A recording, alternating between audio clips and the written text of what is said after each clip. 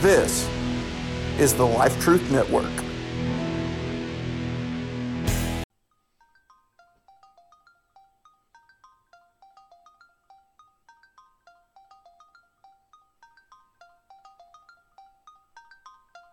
Welcome to Life Truth Presents, a clean fiction podcast. Today, we'll get a feel for the show and introduce you to an audiobook that's perfect for kids and adults. If it's clean fiction, it's fair game. My goal is to come alongside Clean Fiction Magazine over at cleanfictionmagazine.com. They sell their quarterly publications on Amazon. If it's not the type of thing covered in CFM, I want it to be here. That gives you, the listener, access to even more clean fiction. You could hear interviews, game reviews, featured audio drama reviews, and some of the dramas themselves. I want this to be big. Speaking of Clean Fiction Magazine, don't forget to get the Winter 2022 edition on sale now at Amazon. You won't want to miss out on the next installment of Her Father's Mantle, an interview with Noble Words Press, and five Windows into the Multiverse micro stories. Coming this spring, the start of Stronghold, a new superhero serial. Also coming this spring, a brand new section for audio reviews has been added to Clean Fiction Magazine. This section will include both audio dramas and audio books. Feel free to submit your favorite audiobook or audio drama at cleanfictionmagazine.com under submissions. I'm looking forward to being the audio drama reviewer over at cleanfictionmagazine.com. I want these things to be big. Now, to me, Clean Fiction Magazine is pretty big already.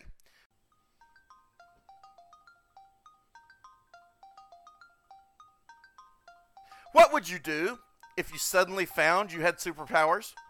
Well, a character in James Kennison's book, Sorta, Kinda, Superpowered, is having to figure out exactly that. We will hear from James Kennison shortly, but for now, I'd like to present as this episode's featured clean fiction, the first chapter of his free audiobook. Sorta, Kinda, Superpowered by James Kennison, Chapter 1. Joseph loved any kind of field trip, but today's was extra awesome because his class was visiting the Enhanced Heroes Memorial Museum, and he had never been before. It was an entire building dedicated to a mysterious set of heroes known as the Enhanced, who had been serving and saving people for well over 100 years. Joseph was a huge fan of the Enhanced, the ones he knew of anyway, and couldn't wait for the bus ride to end and the tour to begin. Joseph was 12 years old, had short brown hair, a pale complexion, and deep brown eyes. He'd had a few girls refer to him as cute, but that was likely due to the fact that he was the second shortest kid in his school. The only kid shorter was Clovis Cook. He and Joseph were best friends. Clovis had puffy black hair, light brown skin, and dark brown eyes. They had been talking the whole trip about what they hoped to see when they arrived at the museum. Clovis had been before. "Mom got me a pass that lets us go back all year," Clovis explained. "It was for my birthday." "Then you can be my official tour guide. Just don't go spoiling anything for me," Joseph said. "I only need to know two things right now. One, is it awesome? And two, how much am I going to love it?" "Well," Clovis's eyes rolled around as he thought, "it is very, very super awesome, and you're going to love it more than you love Star Wars." "Nothing is better than Star Wars, man," Joseph said. "But the museum must be pretty good if you think I'd put it above my favorite movies." Joseph looked out his window and watched the city move by. People of every kind and buildings of every size scrolled past. This wasn't his first time in New Atlanta, but he had never really ever noticed so many people just walking. People only walked for exercise or from their car to the Walmart in his small town of Noonan. He wondered where they were all going and was overwhelmed by the idea that each of them had a different place to go. Though he found the city exciting and remarkable, he was quite glad he didn't live in it. There were too many places and too many people he didn't know. You can't trust people you don't know. Finally, they pulled in behind a line of buses filled with more sixth-grade classes. A woman with poofy red hair climbed the front steps and barked some distorted instructions through a microphone. Joseph didn't understand anything except off the bus and await further instructions. Everyone filed out of the bus and waited in a line against a building while the teachers and aides counted everyone. Joseph's heart was thumping in his chest. The museum was just around the corner. He very much wanted to step forward out of line to catch a glimpse of the building, but he stayed where he was. Joseph always obeyed the rules, mostly because he was well behaved, but also because whenever he did slip up, he always got caught. "I hate this part," Joseph said. "We get here and we're still not here." He leaned his forehead against the wall, looking down at the tiny bits of trash smashed into the crevice between the wall and the sidewalk. "If everybody would just hold still, it wouldn't take forever to count us all," Clovis observed. "Just make sure you're standing up straight. They always miscount when I'm in a group because they pass right over my short self." Joseph turned and stepped up to see who was counting his class. The poofy-haired woman with the microphone was counting his group and marking things on a clipboard.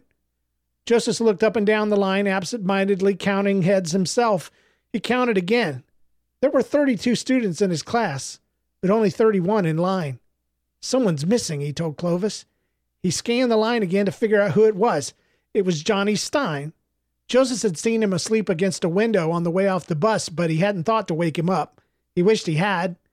When Joseph was in third grade, someone had written on his face after he fell asleep on a field trip. And when he woke up, everybody was laughing and no one would tell him why. Joseph left the line and walked up to the woman with the microphone. She didn't look up as he approached. She seemed completely focused on whatever she was writing on her clipboard. "Ma'am," he started. She lifted the microphone without looking up.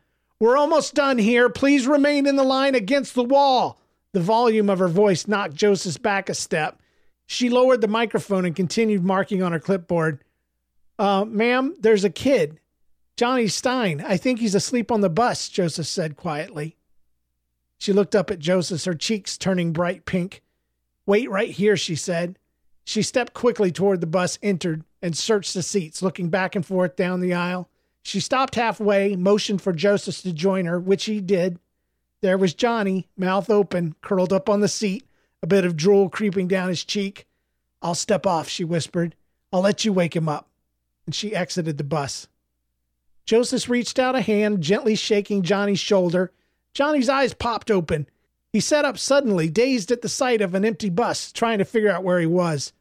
"We're at the museum," Joseph said. "You fell asleep, but there's time to step out without anybody noticing, and I won't tell anybody." Thanks," Johnny said, wiping drool from his face with his sleeve. He looked embarrassed, but his eyes were grateful. Joseph followed him off the bus, wondering if Johnny remembered marking on his face that day back in third grade. On their way back to the line, the microphone woman grabbed Joseph's arm. "Thank you," she said, scanning the list for his name. "Joseph?" "Yes, ma'am." "No problem," he said with a slight smile. She leaned in close. "They didn't have him on the list, so I'm glad you noticed he wasn't with us," she whispered. Joseph returned to his place next to Clovis. "What was that?" Clovis asked. "Nothing. Somebody was still on the bus," he replied. The microphone lady, apparently satisfied that her clipboard was sufficiently scratched on, lifted her microphone and filled the air with her greatly amplified voice. "Students, we are now ready to leave." A loud electric squeal tore through the area, startling everyone. The girls screamed, the boys moaned, and everyone covered their ears. She fiddled with the speaker box slung low on her waist and started again. "Okay, students." She was still loud and distorted, but discernible. "It is now time to make our way into the building, so please stay together in a single file line. We will be crossing a major street, so please pay attention and stay alert. Once inside, you will need to quietly wait for further instructions. Please follow me." From the first step, the line disintegrated into a jumbled blob of kids walking however they wanted. "Single file, people, single file," microphone lady called out, but it was no use. The students were too excited to listen. Okay, at least stay together then." She lowered the microphone and resigned herself to leading the disorganized group as if it was what she had wanted in the first place. At the corner, they waited at the crosswalk for the signal change. Suddenly, sirens pierced through the traffic noise. 2 fire trucks and an ambulance, lights blinking and blazing, turned right past them on screeching wheels. "Is there a fire?" a black-haired boy exclaimed. "Of course there's a fire, dummy," a red-haired kid said. "Why do you think someone called the fire department?" "Whenever I've seen where a fire truck stopped, it's always just a car accident," Joseph interjected. "Well, maybe it's a car that's on fire," a blonde-haired girl said. Why did kids always want things to be on fire? Once the sirens had stopped and the signal flashed walk, the group continued across the street, up the huge white marble staircase, through the massive oak doors, and into a large waiting area. They waited in front of a long, thin reception desk. Behind it, the space opened into a large circular hall with 2 archways leading away. A grand staircase started in the center of the space and led up to the second floor with 3 archways of its own. Each archway was emitting random lights and sounds, promising an exciting multimedia experience. Joseph took it all in. There appeared to be tons of things to see. He was sure this was going to be a fantastic day. "High five!" Joseph shouted to Clovis. Clovis slapped a little too hard, and both the boys winced from the sting. "Sorry," Clovis said, rubbing his palms together. "I'm too excited. I get a little crazy when I'm overstimulated." The microphone woman was working her way through the group, handing out fluorescent green wristbands. Each class was then grouped and led past the desk into the presence of a very tall man in a sharp purple suit, coat, and cap. "Hello, everyone. My name is Jim," he said. "I'll be leading your tour today.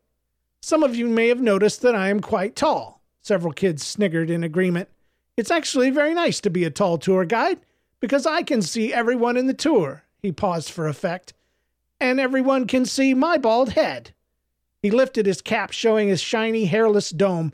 The group burst into laughter. Jim seemed pleased. "See, this way no one gets lost." "Please follow me," he said.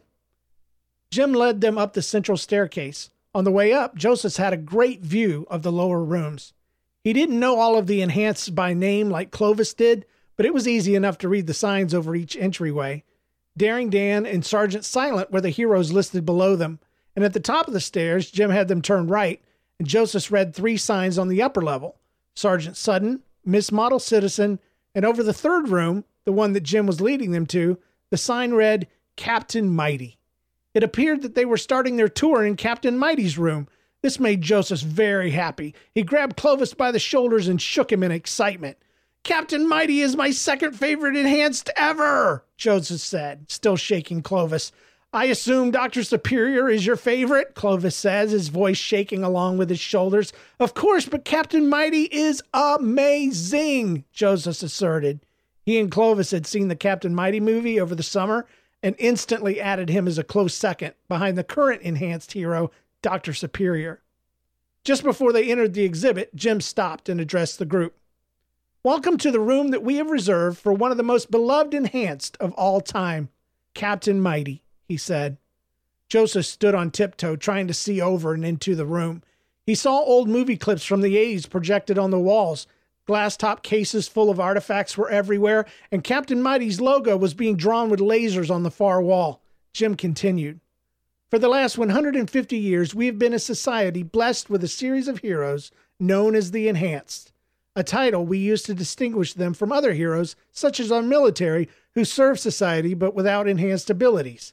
There has never been more than one enhanced hero at a time, and each of them served with their own unique enhanced abilities." Jim produced a thin black device from his jacket. He slid a small latch on one side, and a large screen unfolded in his hands. The students gasped in amazement. "That's a folding computer. It's not even released yet," Clovis said. "They just invented it at Superior Industries. So cool." Jim held up the screen and continued as images faded in and out in sequence with his speech. It started in 1864, when a man in a black uniform with a mask, a black fireman's helmet, and a cape stopped a burning building from crumbling by freezing the outer walls using only his breath, he said. The newspapers dubbed him Daring Dan and raved over his enhanced breath powers.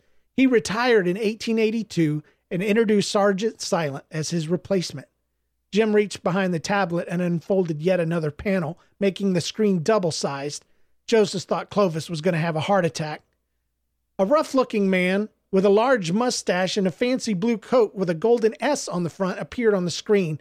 Joseph thought he looked like an enhanced version of a Civil War soldier. Sergeant Silent, true to his name, never spoke a word. His enhanced abilities allowed him to move objects using only hand gestures. Jim flipped the screen vertically. The side of a building appeared.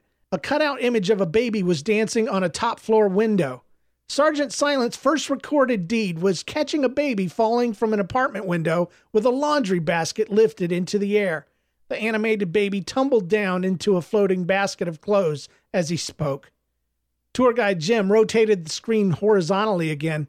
A jittery, old-timey movie clip showed another man in an army helmet saluting the camera. Sergeant Sutton came in 1912 and served for 41 years. His uniform and powers were very different from Sergeant Silent's. He earned his similar-sounding name by continuing the good work of his predecessor, even taking things to the next level with an uncanny ability to anticipate disasters.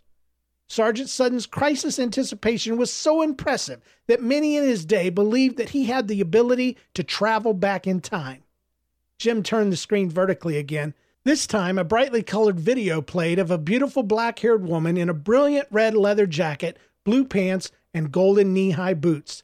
She had a shining gold mask over her eyes and forehead. Miss Model Citizen, the first female enhanced, was introduced by Sergeant Sutton in 1953. Most of her work was done overseas, helping people in very poor parts of the world. But Miss Model, as she was called in the 1970s, will always be most remembered for literally picking up the corner of an elementary school in Florida and dragging the entire campus across a city street. Moments later, a massive sinkhole appeared in its place that would have devoured the school and cost hundreds of students their lives. The same woman, this time in a black jacket, skirt, leggings, and boots, looked toward the camera and flew up into the air and out of sight. Jim reached behind the screen, unfolding yet another panel, making the screen even larger and square-shaped. The screen went black. Then, Jim called out with a sudden shout, startling several closer students. Then the enhanced hero of my childhood appeared. The hero generally considered to be the greatest hero of all time. He was passed the torch by Miss Model in 1978 and became known as the amazing Captain Mighty. The screen was ablaze with flashing images of a man with a dark red shirt with a large silver plate marked with an M across his chest. Within 3 slides, Joseph had seen Captain Mighty's large brown boots, black gloves strapped tight at the wrist, gray knee pads, and a brown leather belt covered in pouches and compartments. Captain Mighty served as one of the most beloved and most active heroes to date. He served faithfully for 25 years before his disappearance in 2003. He is known for his kindness and many amazing feats that you will discover as you tour his Memorial Hall. The students clapped. Jim quickly folded the computer screen, tucked it into his jacket, and bowed with a smile. This is a self-guided tour, he continued. This means you will be allowed to experience the exhibits in the hall in whatever order you wish. Please find a friend or two and stay together. He began leading them toward the entryway.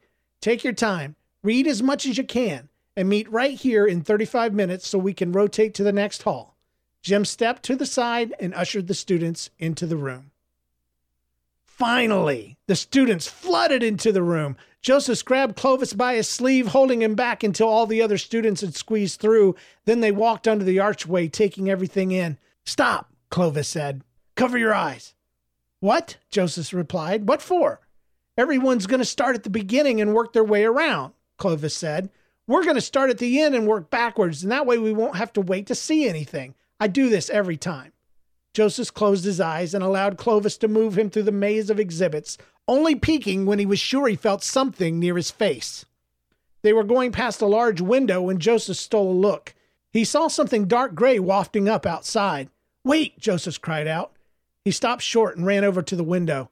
There are the fire trucks from before, and look, there's smoke. There was a thick clog of gray smoke lifting from a door on the rooftop of the building below.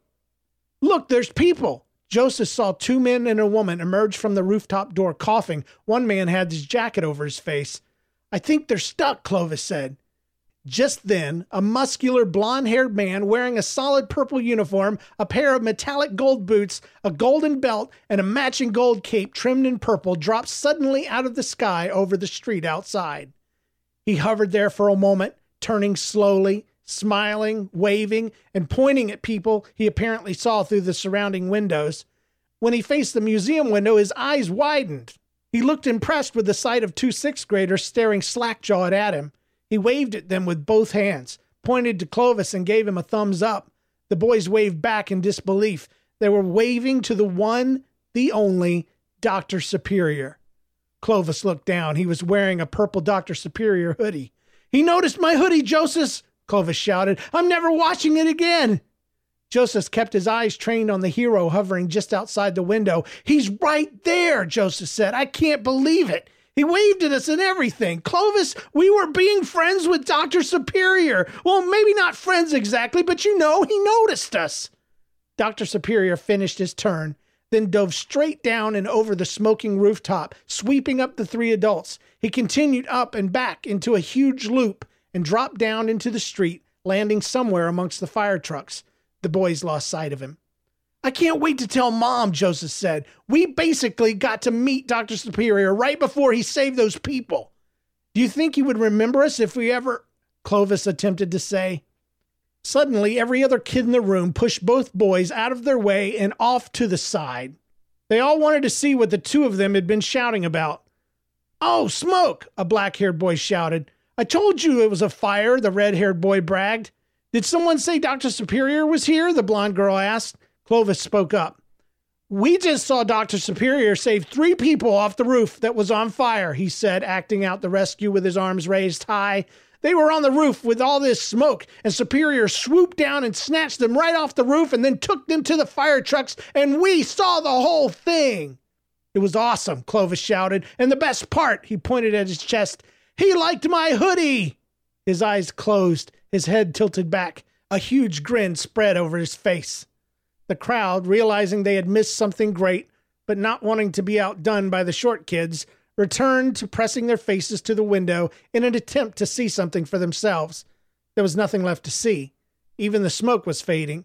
The students turned away one by one. "You guys are liars," the black-haired boy said spitefully. Others in the crowd grumbled in agreement and shuffled back to the exhibits they had been looking at. Joseph got several dirty looks, which he hated. "Rude," he said, and then he turned to Clovis. "How awesome was that?" Clovis was still grinning with his head back and his eyes closed. His arms were out a bit from his sides, palms up. "What are you doing?" Joseph asked him. "I'm thanking Jesus for the best day of my life," he said, and then he returned to the window and kissed it. Joseph grabbed the back of his hoodie and pulled. "Come on, we've got like 25 minutes left to check this place out." Clovis led him to the area at the end of the room. There was a large brown panel coming out of the wall, layered with various photos of Captain Mighty's daring deeds. In the very center was a close-up cutout of his face and shoulders. He was looking off into the distance. His smile was large but real. Underneath the portrait was a huge brass plaque. Joseph read, "The end of an era." Of all of the enhanced heroes through the years, none will be remembered so fondly as Captain Mighty. His deeds were many, his kindness known around the world. His example, one we all strive to follow. He never said goodbye, and why should he? For his spirit will never lead us, and his legacy will never fade from our hearts. There was a simple white sign on the railing in front of the exhibit. Captain Mighty disappeared without a trace, September 2003, becoming the first of the enhanced not to name a replacement. Thankfully, in November of that same year, Dr. Superior made his appearance and committed himself to carrying the captain's legacy proudly into the future. The tour guide said the same thing, that Captain Mighty disappeared, Joseph said. The movie didn't tell it that way. He just flew behind a mountain and Dr. Superior flew out and took his place. Weird, Clovis said. Okay, so maybe starting at the end wasn't such a good idea, said Clovis. The crowd is cleared at the beginning. Let's just go back and start over. As they walked back through the other students milling about, Joseph couldn't help but catch glimpses here and there. Captain Mighty flies food to villages in Uganda. Captain Mighty stops gang war. Frees toddler from well. Helps with space shuttle debris recovery. Rescues stranded sunken submarine. None of this had been in the movie. Based on a true story, my butt, Joseph thought. Once they were at the beginning, Clovis read aloud from another large brown panel with gold lettering. Captain Mighty was introduced to the world by Miss Model in 1978. He is known as the people's hero, often using his enhancements to help even in small ways. Other enhanced are known for their mighty deeds. Captain Mighty is known for his many deeds. That's pretty cool, Clovis said. I mean, not super exciting like Dr. Superior or anything, but still cool. I don't think anything could compare to Dr. Superior, especially after what we just saw, Joseph replied. The boys spent the remaining time happily working their way through the room, reading, watching videos, and taking pictures of capes, boots, and uniforms with Clovis's phone. The next few hours were spent going through the archways into other rooms. Each hero seemed to have something special they were remembered for. Daring Dan froze the building, as the tour guide had said. Sergeant Silent served for years without a single word. Sergeant Sudden had the ability to stop disasters before they even happened. Miss Muddle served overseas until the president required her to only serve America and her allies during the Vietnam War. The images and facts filtered their way into Joseph's mind. It was all extremely interesting to him. He wondered how hard it must have been for Miss Muddle to stop the work she was doing around the world. It must have felt like a punishment, he thought. The students all met for lunch in a cafe near the entrance at noon. They filled the hall with their excited chattering. Have you ever wondered where they come from? Joseph asked. Yeah, I have, Clovis replied. I wonder how they got their powers, too. Everyone assumes they were just born that way, but it could be science or aliens or something like that. I've always figured the first enhanced Daring Dan passed his powers down to the next and so on, Joseph said. But that doesn't explain how he got his in the first place. Or where they come from or where they go, Clovis added. The conversation continued between bites of cheese pizza about which powers were best, which hero other than Dr. Superior was best, and what they would call themselves if they were enhanced themselves. I would go with Super Captain, Clovis said. That's cheating, Joseph said, disgusted. You just mixed Dr. Superior and Captain Mighty. Soon the microphone woman was telling them to clean their places and file in. It was time for the final exhibit, the hall dedicated to Dr. Superior. The entrance was yet another large archway, which had been obscured by the main staircase. The room was colossal. Easily half the building was dedicated to this room alone. It was circular like the lobby, except the entire space was open and carpeted. 5 statues representing each of the previous enhanced circled the room. At the front was a double-sized marble likeness of Dr. Superior, his arms spread wide as if he were holding up the ceiling. Joseph thought he looked more like he wanted a hug from everyone. Please have a seat in the center of the floor, Jim the tour guide said. As soon as Joseph sat and had his legs crossed, the room went absolutely dark. The group started whooping and screaming. Joseph rolled his eyes. Joseph felt someone tapping on his back. It had to be Clovis, checking to see that Joseph was nearby. Clovis was a good friend, but he was a friend who was madly afraid of the dark. A deep voice came booming out of the darkness. The students fell silent. Welcome to the Enhanced Heroes Memorial Museum and Research Center, sponsored by Superior Industries Incorporated. Thank you for paying tribute to the enhanced heroes of the past. Lights came on, illuminating the 5 surrounding statues. We could never forget the lives they saved and the world they changed. We all owe a huge debt to these men and women, and we will repay that debt when we continue the legacy they left for us to follow. The walls around the hall were suddenly lit with purple light coming from lenses in the floor. The narrator continued. There is one man, one enhanced hero still with us today. Since his appearance in 2003, his amazing feats have taken the world by storm. I'm talking of none other than Dr. Superior. With that, the ceiling above them burst into light and color as a huge Dr. Superior logo rotated overhead. It shrank down and formed the emblem on the chest of Dr. Superior. He stood with his hand on his hips, staring off into the distance, smiling with a look of determination on his face. The narration continued. That's right, it's Dr. Superior. In 2003, when the world was reeling from the disappearance of the much-loved Captain Mighty, Dr. Superior swept in to fill those large shoes, and fill them he did. Scenes of Dr. Superior catching people, jumping from burning buildings, holding up buildings weakened by earthquakes, stopping out-of-control subway trains, and many other situations started flashing around the huge overhead screen. Laser lights came from the sides of the screen and made the statues look like they were looking up and clapping their hands. He caught 11 cars falling from a bridge in Florida after a freighter collided with it in 2004. He caught the President's Air Force One when it stalled over the Atlantic Ocean in 2006. He lifted Abraham Lincoln's nose back into place when it fell from Mount Rushmore in 2007. He even made it to London to lift the Wembley Stadium roof when its support snapped in 2010. And who can forget how he single-handedly saved the 2012 Olympics in Hong Kong when a typhoon threatened to wipe the city off the map. Lasers started tracing the huge Dr. Superior statue, outlining him in dazzling color. The outlines filled in the details of his costume and face. The face smiled, and Superior's voice rang across the room. "I am Dr. Superior!" The kids went nuts, screaming and cheering. Joseph and Clovis joined right in. It was doubly exciting because they had only an hour ago just seen the real-life hero himself. Joseph noticed that the laser projections on the other hero figures were still making them appear to clap and cheer. The presentation continued, sharing the stories of rescues Dr. Superior had made over the years. There were hundreds. Occasionally, a close-up of his smiling face and blonde hair would flash across the screen. He was waving just as he had done outside the window. The video concluded with an invitation to visit the Superior Souvenir Shop and to have your photo taken with Dr. Superior. The lights came back on. Joseph was excited. "A photo with Dr. Superior? Let's go!" he shouted. "It's not that great," Clovis warned. Upon entering the shop, Joseph was greatly disappointed to find a huge line of students waiting for a picture with a fake wooden laminate cutout of the great hero. "That's dumb," said Joseph. "Told you," Clovis said. His eyes widened. "Let's look around." They started picking through the various items for sale. There were racks of T-shirts with Superior's slogan or his symbol. They were way more money than Joseph's mom had given him. He walked over to the keychains and started looking for one with his name.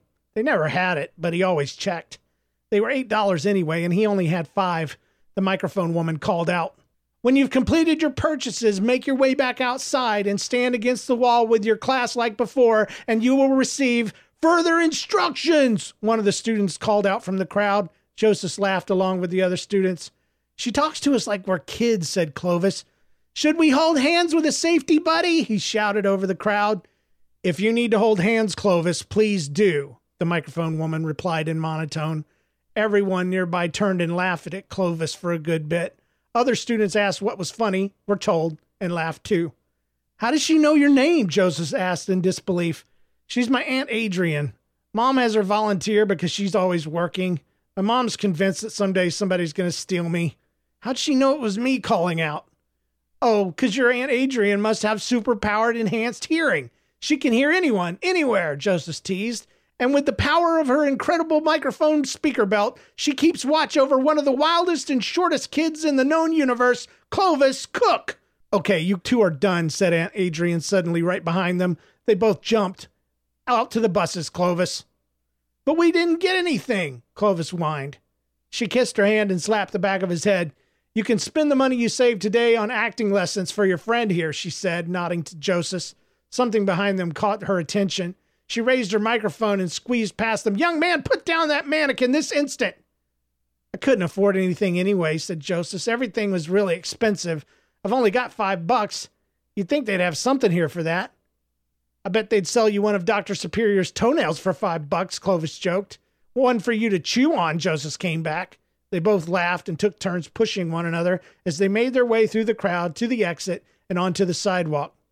They looked up and down the street. The buses were gone. This concludes Chapter 1.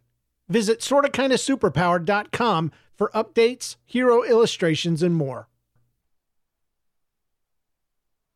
I got to interview James Kennison, the author of this story, and I think we should get to know him and his tale a little better. James, thanks for coming on the show. I am a huge fan of this book. Of course, I'm a fan of the other things you do as well, but this is a great story.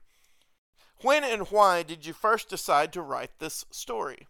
Well, I started writing this in 2014, and I was going through a period of depression.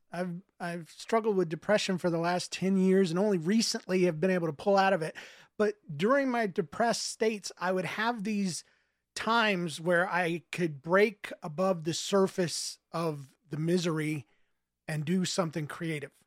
And it's like depression would lose hold of me for a little while. It wouldn't let me go. It's like I slipped from its grasp. And one of those periods of time was in 2014. And I just felt like writing a book. I'd kind of always wanted to.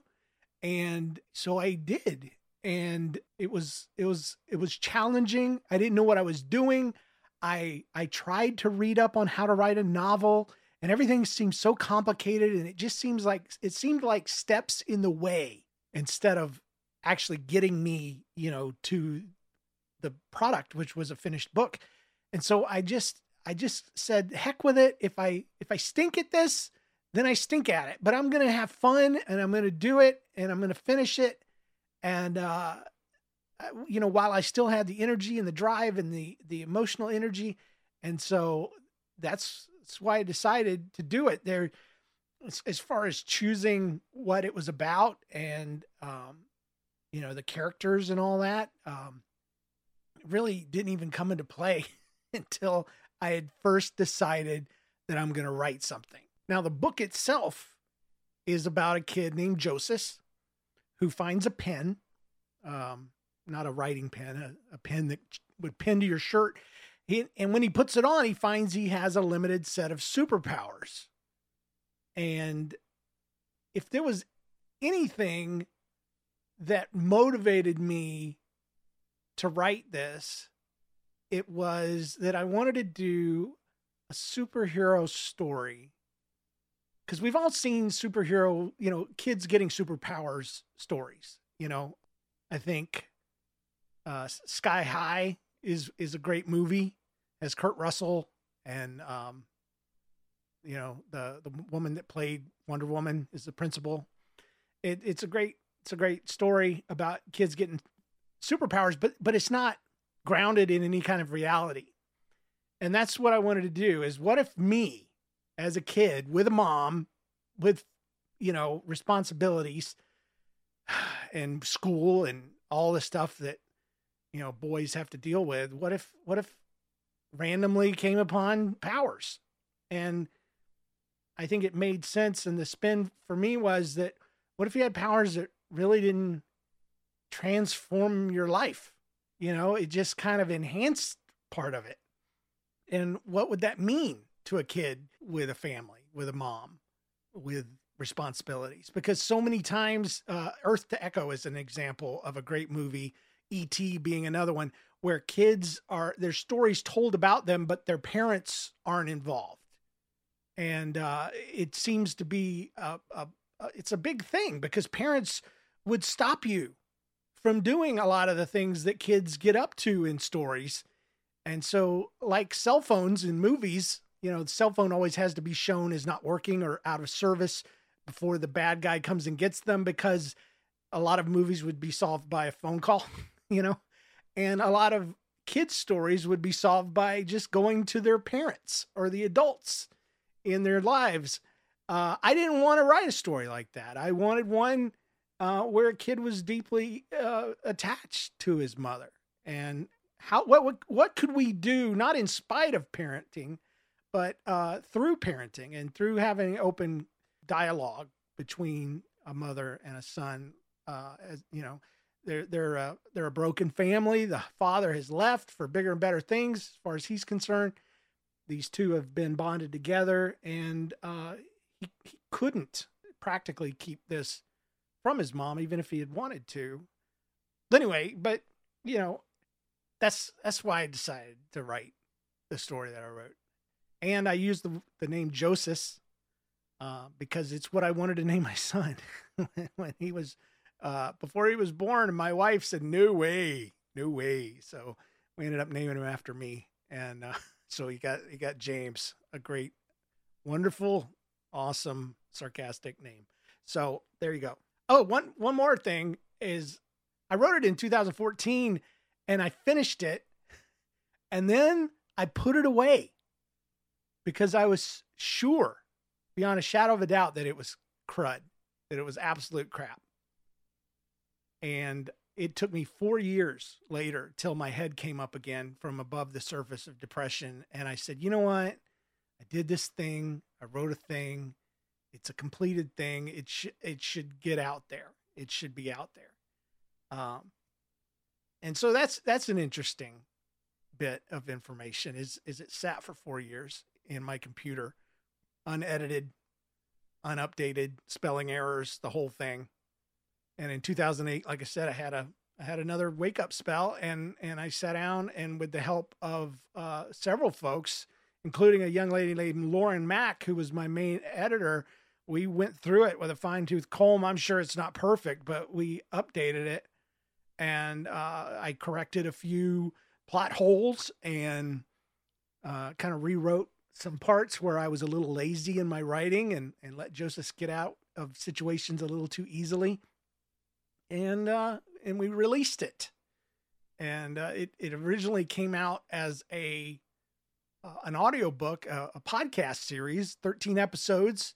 You can find them at Superpowered.com. The original story was called Bad Hero. That's what it was called. And at the last minute, I mean, I did up artwork for the cover and everything that said Bad Hero. And at the last minute, I got some input from a friend named Ethan Nicole. And he just said the name was bad. And I think he was right. And so I came up with Sorta Kinda Superpowered, because that was what the kid is when he gets the pen. And why does he only get kind of sort of superpowers? Why, what's the deal? That's what the story's about. And you'll have to read it to find out more. The lives and makeup of children would be a subject you know a lot about, right? Tell us a little bit about that. And also, did that help in writing this tale?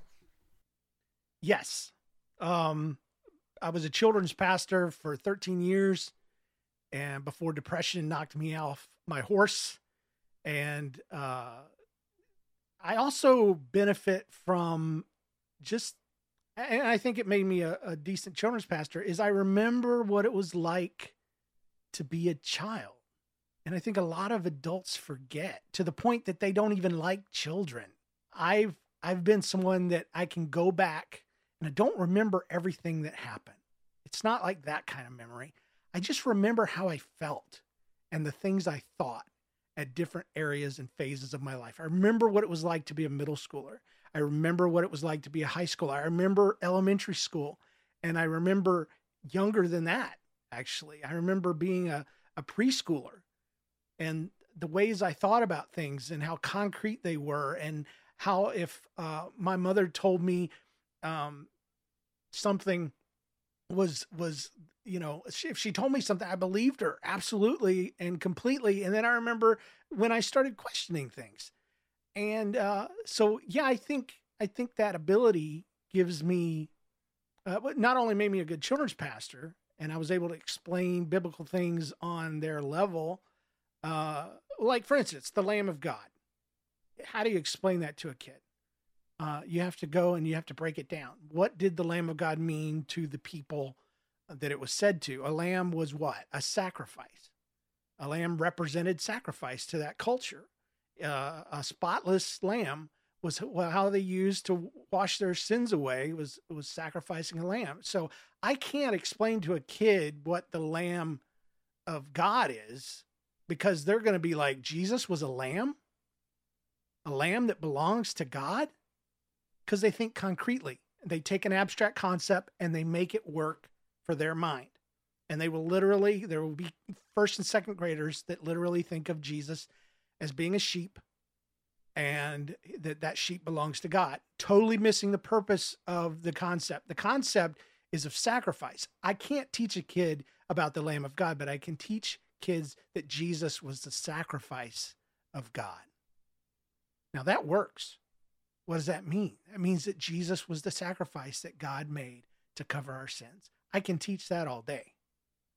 So, kids are concrete thinkers, and, they are also very, simple in what they can understand and what they can, take, into their minds. And so I wrote the book, with that in mind. Now the age group for the book is probably 8 to 15. And so it's very simple. But it's real. it's based in reality. And even how the powers show themselves, if you read the book or listen to it on the podcast, you'll see that the powers that he gets are based in reality. I'll spoil one minor thing. When he finds that X-ray vision is almost completely useless, because when he looks through, say, a cabinet door, there's no light behind it, and he can't see what's inside the cabinet. And that is something that even Superman would have problems with, if you think about it, because there's no light in there. And how could Superman see? Even if she saw through something, how could he see what was in there if the lights were out?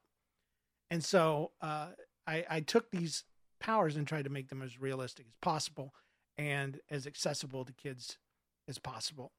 It helped knowing about children, knowing how kids think, knowing the struggles they deal with, the stuff they deal with in school, the memories that I have definitely helped in writing the story. Who were some of your influences or inspirations while writing this? I'd have to say that the person that influenced me the most was a gentleman named Ethan Nicole. He is the creator. I will always know him as the creator and co-writer of Axe Cop, that you can still find today at axecop.com. It is a great story. It was him and his 5-year-old brother sitting down, writing stories, and he would illustrate them. It's complete creativity, complete innocence. It's a fantastic ride if you go to axecop.com and read up. Now, since then, he's moved on to great things. He's worked on VeggieTales in the House. Has worked with DreamWorks. He's working for the Daily Wire now, creating content, cartoons and stuff for them. He's a hero of mine, even though he's younger than me, because this man takes the creativity that's in him and puts it to work in a way that I only wish I could. So, he has completed so many tasks, and I am not a task completer. I start a lot of things. The book was an example. I started in 2014, completed it 4 years later.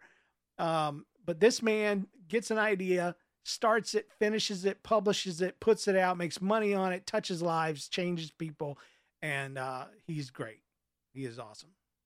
Ethan Nicole, do yourself a favor and familiarize yourself with his works. Are you planning any sequels? Am I planning any sequels? I am, believe it or not.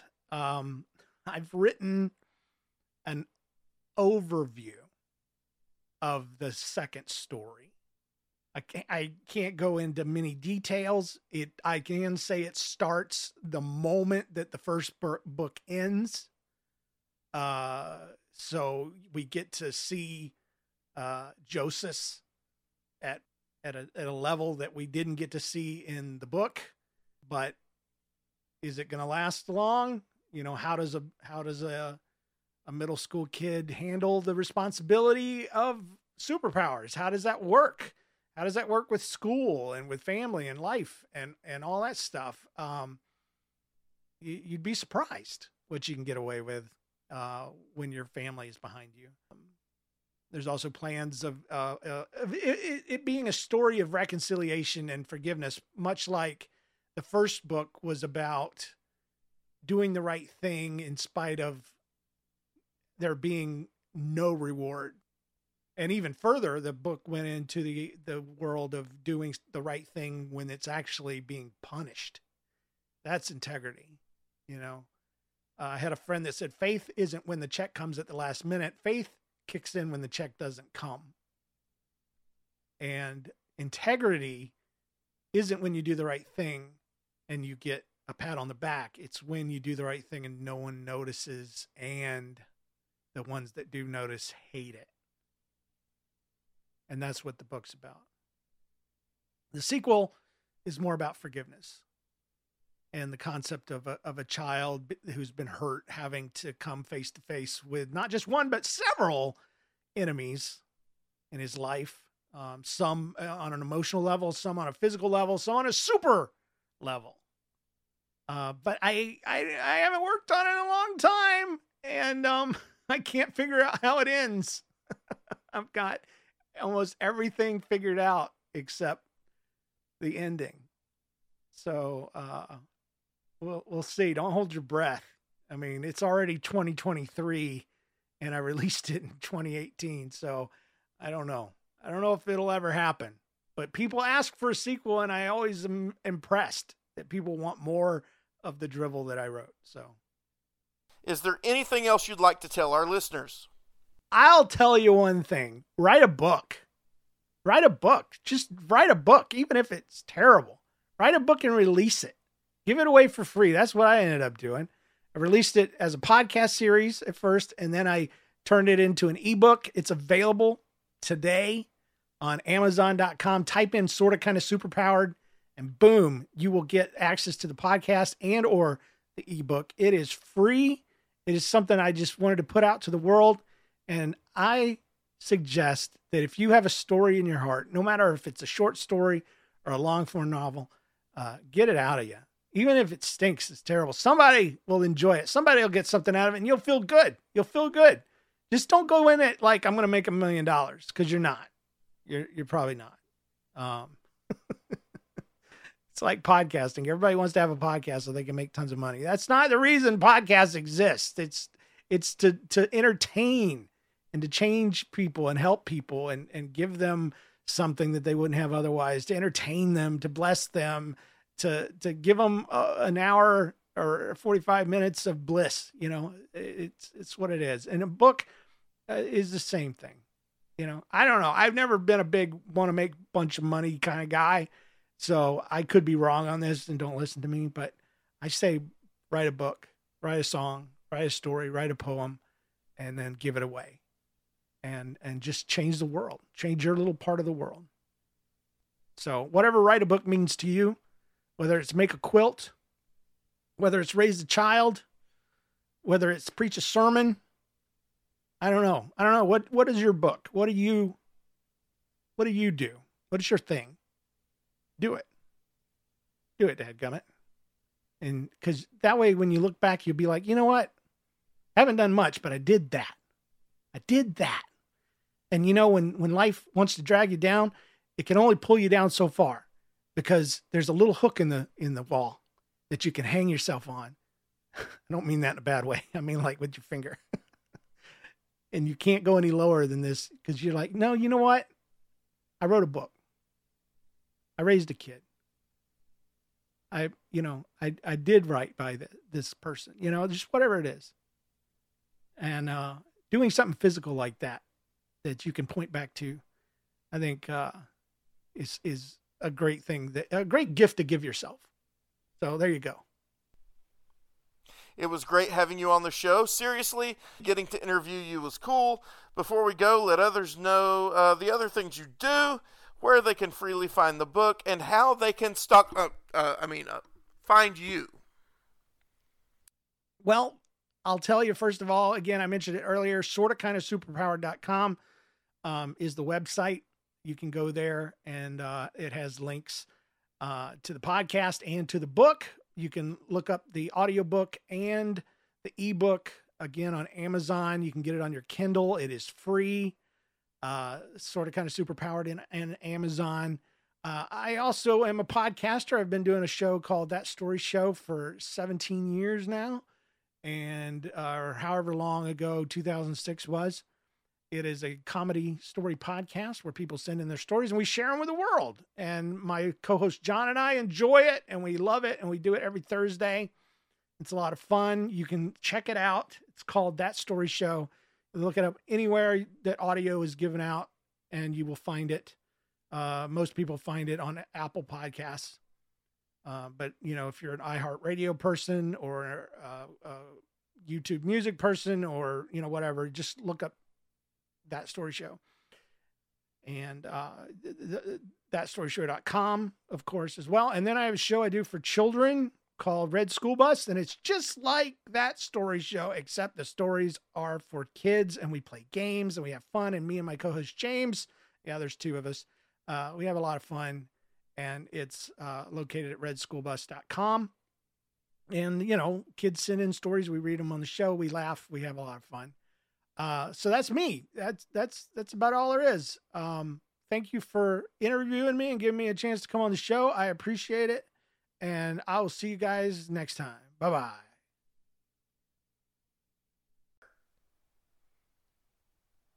Every episode, I want to have a classic, something that's been around for a very long time, but still worth your time. Sometimes, when time permits and it is feasible, we will actually let you hear the audio in full. Other times, it will be a suggestion and where to find it. Today, I want to suggest you go and listen to the Old Time Radio Superman Show with host Adam Graham. I loved this show. It's completed now, but it's all still up and well worth listening to. You might even hear yours truly on a few of the episodes. Also coming soon on Clean Fiction Magazine, you're going to see some reviews during the next few quarters of some books by Adam and his wife Andrea Graham. Fiction is fun and can even be used to teach or to make you think. But fiction isn't an end-all be-all. So, each episode I would like to recommend a non-fiction book or podcast to further aid you in learning, thinking, and living. Today I'd like to recommend a book called The Story of Reality by Greg Koukl. It's an outline of events from the beginning of the world on. It's also an amazing presentation of the good news of Jesus Christ. I'd like to share quickly about this good news. We all sin. We all do wrong. That's rebellion against God. God in His Word, the Bible, says this is what you do. This is what you don't do. This is how I want you to live your life. This is not how I want you to live your life. And a lot of times we go directly in opposition what He says. That's called sin. And it doesn't take a rocket scientist to figure out that everybody has done this. And every day we live our lives and we have regrets. Folks, God exists. And as I mentioned a moment ago, any and all sin is rebellion against God. It's sort of like treason against our Creator. The Bible says in Romans chapter 6 that with sin we earn death. But God had a solution. God the Son came to earth, born of a virgin. He lived a perfect life, then died for my sin and yours, rose on the third day so that if we trust Him, we would be spared God's wrath. What does it mean to trust God? Turn from your sins to God. Ask for forgiveness based on what Jesus did for you. Trust Him to keep His promise and save you from God's wrath. He will also change you into a new person, a better person, a person closer to who God wants you to be. And eventually, you'll go to heaven and actually get to be exactly what God designed you to be. I hope you enjoyed the show. You can find me and all the other Life Truth shows over at life-truth.com. Check out Clean Fiction Magazine on sale at Amazon or find out more at cleanfictionmagazine.com.